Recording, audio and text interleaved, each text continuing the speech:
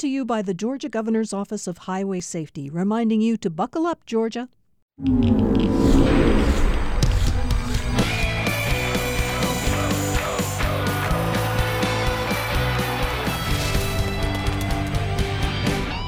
Welcome to another round of the Football Fridays in Georgia podcast here at Georgia Public Broadcasting. Thanks for accessing us however you are doing so, large device or small, mobile or stationary. Thanks for hanging out with us for another round of the FFIG. I am John Nelson here at GPB Studios in Atlanta, joined as always by mi compadre, mi co-pilot, and mi amigo down in the borough, GPB's Tommy Palmer. Tommy, what is up?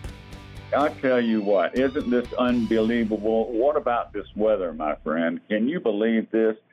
We're halfway through July, and it's 99 down here. I don't know what it is in Atlanta, but it is warm, brother. Okay, so it's 72 here. Tommy, is it 72 in the borough where you are, in the Palmer Studios? It is indeed, and feels very good, yeah. I might say. Yes, so 72 here, 72 there, 99 if he steps outside, so don't do that for this particular show. Time to kind of catch folks up with what's been going on in the last month or so, and obviously, Tommy, the biggest news has to do with the Corky Kell Classic. They are moving the Saturday games from Mercedes-Benz to Mill Creek High School.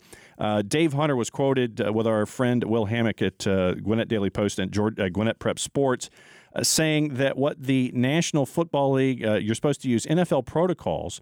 Mercedes-Benz officials required to use NFL guidelines for operation and sanitizing a process for the Kell organizers who pay a rent, obviously, for the building.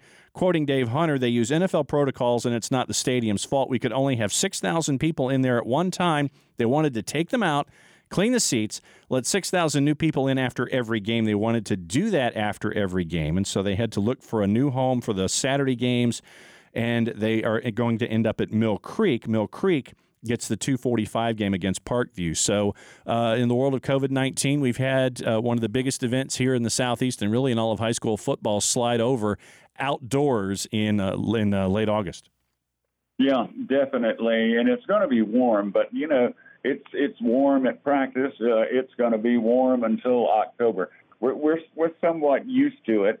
And I think we really got spoiled at the Georgia Dome, John, to be quite honest with you. But now that that's in our rearview mirror, I think people have adjusted to playing in a lot of rain a year ago. Everybody had a good time, and I think everybody enjoyed what they were doing. Now, as far as the broadcasters, you'd have to let me in on Thursday. All right, so that's the biggest news. What else has been under your magnifying glass as you've been kind of keeping an eye on things around the state? Any particular programs or classes and classifications that you've been keeping your eye on here since we last caught up? Yeah, I can hardly wait for Region 1A to kick off or Region 2A to kick off with Brooks County dropping down from AA. I know. I didn't realize they were as small as they are because they played in that one AA region over there for so many years, very, very well, as I may say, because they were runners up a year ago to Dublin, who is one of the finest AA teams to come down the pike in a while. But I think with the loss of our friend at Irwin County and the change over there, I'm interested to see how they're going to respond. I know the talent is there. It definitely is. And you as well as I do, it was just a special year last year. Now, I figure there's probably 8 to 10 teams in Single A Public that a lot of folks will be looking at when it comes to the championship. Brooks, obviously, dropping down and being in the region of Doom in Region 2. Then you've got Dublin, who's dropped down as well. Then you've got probably the winner of the region game between Mitchell County and Pelham. Both of those guys, right. Just one of them will have to do it on the road. The 98 teams that will come out of Region 2 Single A that will be a part of the discussion. Obviously, you've got Don Tyson and Clinch. You've got Turner County that a lot of folks are looking at. And all of those schools in that region as well. So I think that there are a handful of teams that a lot of folks are looking at in single A. I know that you've also been keeping an eye on what's going on in 6A and in 7A, especially in Region 1 with both, where you've got two Alabama coaches who will be in charge of the Wintersville Classic now.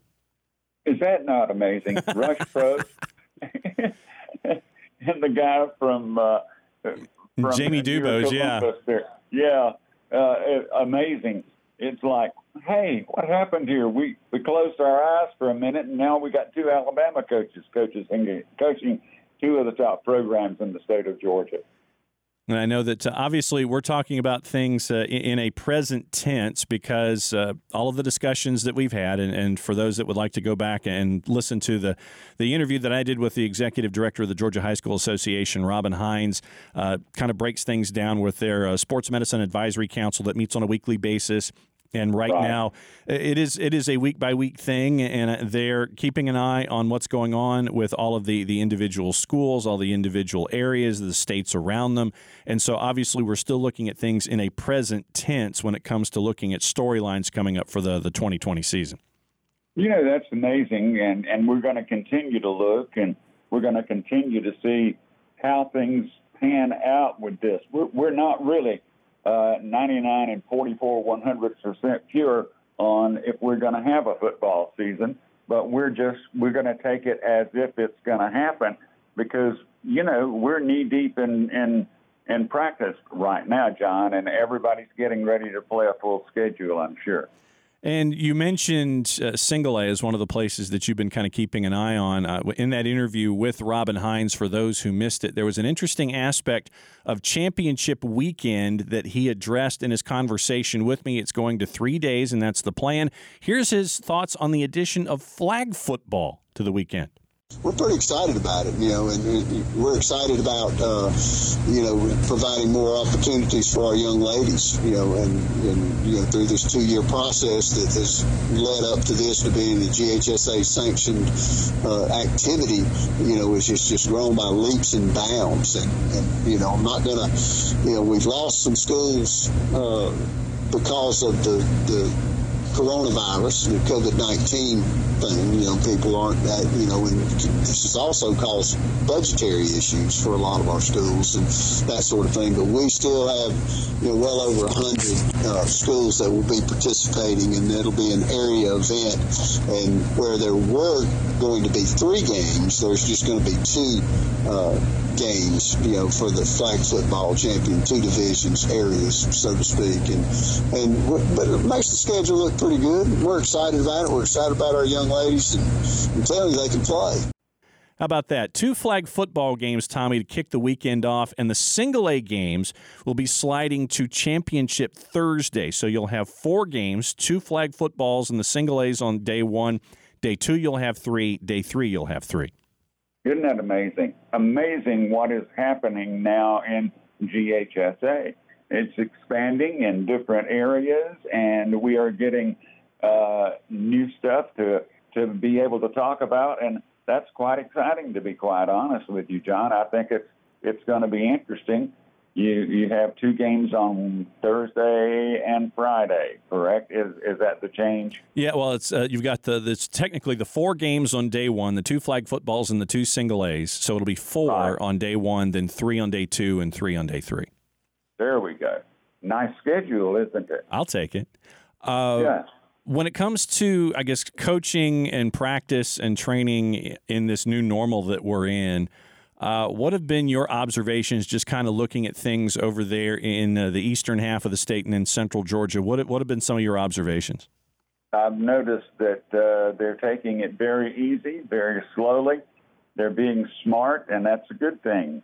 Nobody wants to run out here and lose 11 or 12 players the first day of practice, and that's just not going to happen. I think the coaches are in a situation where they know they have to tread easy if they want to play football this fall, and the coaches have done a wonderful job of really taking care of this situation. I don't think we've had any malfunctions whatsoever, John. Yeah, there have been a couple of positive cases. I talked to Brad Harbor where he had 1 case coming immediately out of dead week, and they shut it down for the remainder of that week. And there were There have been others that have gone on, Glenn Academy, Long County, and then there have been some others off the top of my head that I can't recall. But there have been some pockets, and then the coaches and the schools have been very vigilant about making sure that those athletes have been isolated and that they're getting the proper treatment and all that kind of stuff. But exactly. It's just about keeping an eye on things and maintaining it as best you can and as well as you can. I caught up with Nathan Clark over at South Effingham, who is somewhat of a new head football coach. And when you're the new guy, you're looking at the other coaches as kind of like fulcrums, and it's like, okay, sounding board to you, and he's in constant contact with a lot of other coaches. I asked him what's the best lesson he's got that he has received from another one of those coaches about how things are in this new normal. I guess the idea is just really just to stay positive during this time. To stay positive and guide the ship in the right direction, and just continue to come to work every day with a smile and bring lots of energy, and not let things that you can't control bother you. And Tommy, I think one of the other things that's just as important here is that the mentality of coaches, and when you and I were in high school, regardless of the sport we were playing, I know that you played football, I was a baseball guy, but the old mentality of if you've got a knock, if you're kind of dinged up a little bit, to just rub some dirt on it and get back out there, that is disappearing these days, and coaches want their students and their student athletes to be honest about how they're feeling these days because of how important it is for everyone in these situations. Yeah, I don't think the rub some dirt on it theory is very good physical education. But, things just change. Everything has progressed so much. Who would have thought we would have come so far with cell phone technology and all of the things that have happened over the past 15 years? What a total change in everything. And I think it's the same thing with high school athletics, and everybody's trying to do the right thing and protect these kids as best they can. And obviously we'll be keeping an eye on all of the places and all of the schools and how things are being monitored. Once again, the Georgia High School Association does their monitoring with their council on a weekly basis. Right now, you can have maximums of 50 in your training sessions. You can do limited stuff. You can't do 7-on-7s, but you can do drills and things like that in addition to conditioning. You can have a maximum of 50. Some schools and some school districts are still smaller. Some are doing 25, some are doing 10, and there'll be a piece that Greg Kilday and I did up at Cambridge High, and they're a 6A school in North Fulton County, and we wanted to kind of gauge what's going on with the idea of football's not the only sport going on right now, and so athletic directors have to juggle the 6 activities, 5 of them that are sports, plus 1 act play, and all of these dynamics that have to be in place to make sure that everything is properly sanitized, the student athletes are being taken care of, and all of these things that are going on. So it's a lot that ADs and coaches have to juggle these days when it comes to this new normal, Tommy. And a lot of it is very time-consuming after you've done what you've done. It's not the same old throw them in the washing machine and wash them and then get them dry. It's not that anymore. I mean, everything has to be done. You have to have the cleanups and the sanitizing, and things are just totally different now, John. There's a wagon behind every program in the state of Georgia this year with all the new additions. And one other thing that I wanted to address before we left this go-round was a loss of a great individual in Central Georgia. Thomas Moore, who was known as Big, was lost to us all in the high school circles. He was lost to us by COVID-19. He was active in the programs at Warner Robins in Houston County. He had retired as an administrator in Perry. He was the Perry High director of football operations, and he was lost to us through COVID-19. Grant Blankenship down at GPB Macon caught up with Northside head coach and athletics director Chad Allagood just to kind of give everybody a bit of an explainer as to what Big meant to Central Georgia. He was bigger than life, big old guy, had a big smile, funny. His oldest son, Tommy, played for us here at Northside, was part of state championship teams. And, Big had touched every school in this system. His kids had either went or he had coached or was an administrator, I think, in every high school but one, couple middle schools. Big was just a good guy. He was at every game. Where if somebody was playing at the MAC or Freedom Field, wherever, if there was a high school football game, he was going to be on the sidelines. And you could not have seen Big in 2 months, but when you came up to him, it was like you just talked to him a day ago. He just had that infectious spirit about him, and he'll be missed. And so, Tommy, you have one of these losses, and it's a reminder about how fragile life is, but at the same time about how really, when you associate someone with a particular school, it's more than that. It's about the communities and it's about the region. And so just because Big was a part of Kevin's program at Perry, he was also known in Houston County across the board. And it's obviously a big loss, but I think it reinforces really what high school athletics and what high schools mean to their individual parts of the state and then to the greater community too. I agree. And of course, in the Houston County area there, John, you have a very diverse area of several schools, and all those programs crisscross with each other. So that makes it more paramount that people would be interested to know what's really going on. And I'm sure other programs in that county definitely doubled down when they found out what was going on there. Last question before we go this go around. How are you? I'm okay. I'll leave it at that. How's that? Yeah, because there are a lot of people who ask, and there are a lot of people that are here, obviously, at Georgia Public and GPB Sports that love you very much. But a lot of people around the state, they ask and they want to know how you're doing. So that was why I wanted to pose the question as to how you were up and how you were and what you were up to. I am taking it one day at a time, brother. Taking it one day at a time. But every day I wake up is a blessed day, and I feel very good working hard at it.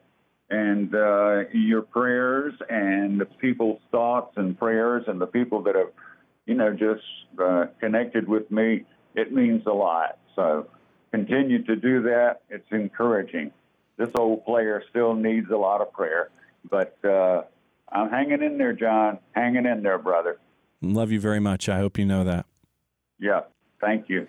And I appreciate it. Love y'all very much, too. And thanks to all my folks at GPB. I love you guys. Y'all been so supportive. Wonderful people. Thank you. That is it for another go-round of the Football Fridays in Georgia podcast here at Georgia Public Broadcasting. I'm John Nelson. Thanks, as always, to the co-pilot, Tommy Palmer, down there in the borough. You can subscribe to us for free anywhere your favorite podcasts and podcatchers are found. The Football Fridays in Georgia podcast is produced by the irreplaceable Sean Powers. Football Fridays in Georgia podcast is a production of Georgia Public Broadcasting. Play it safe, everybody. We'll see you next time.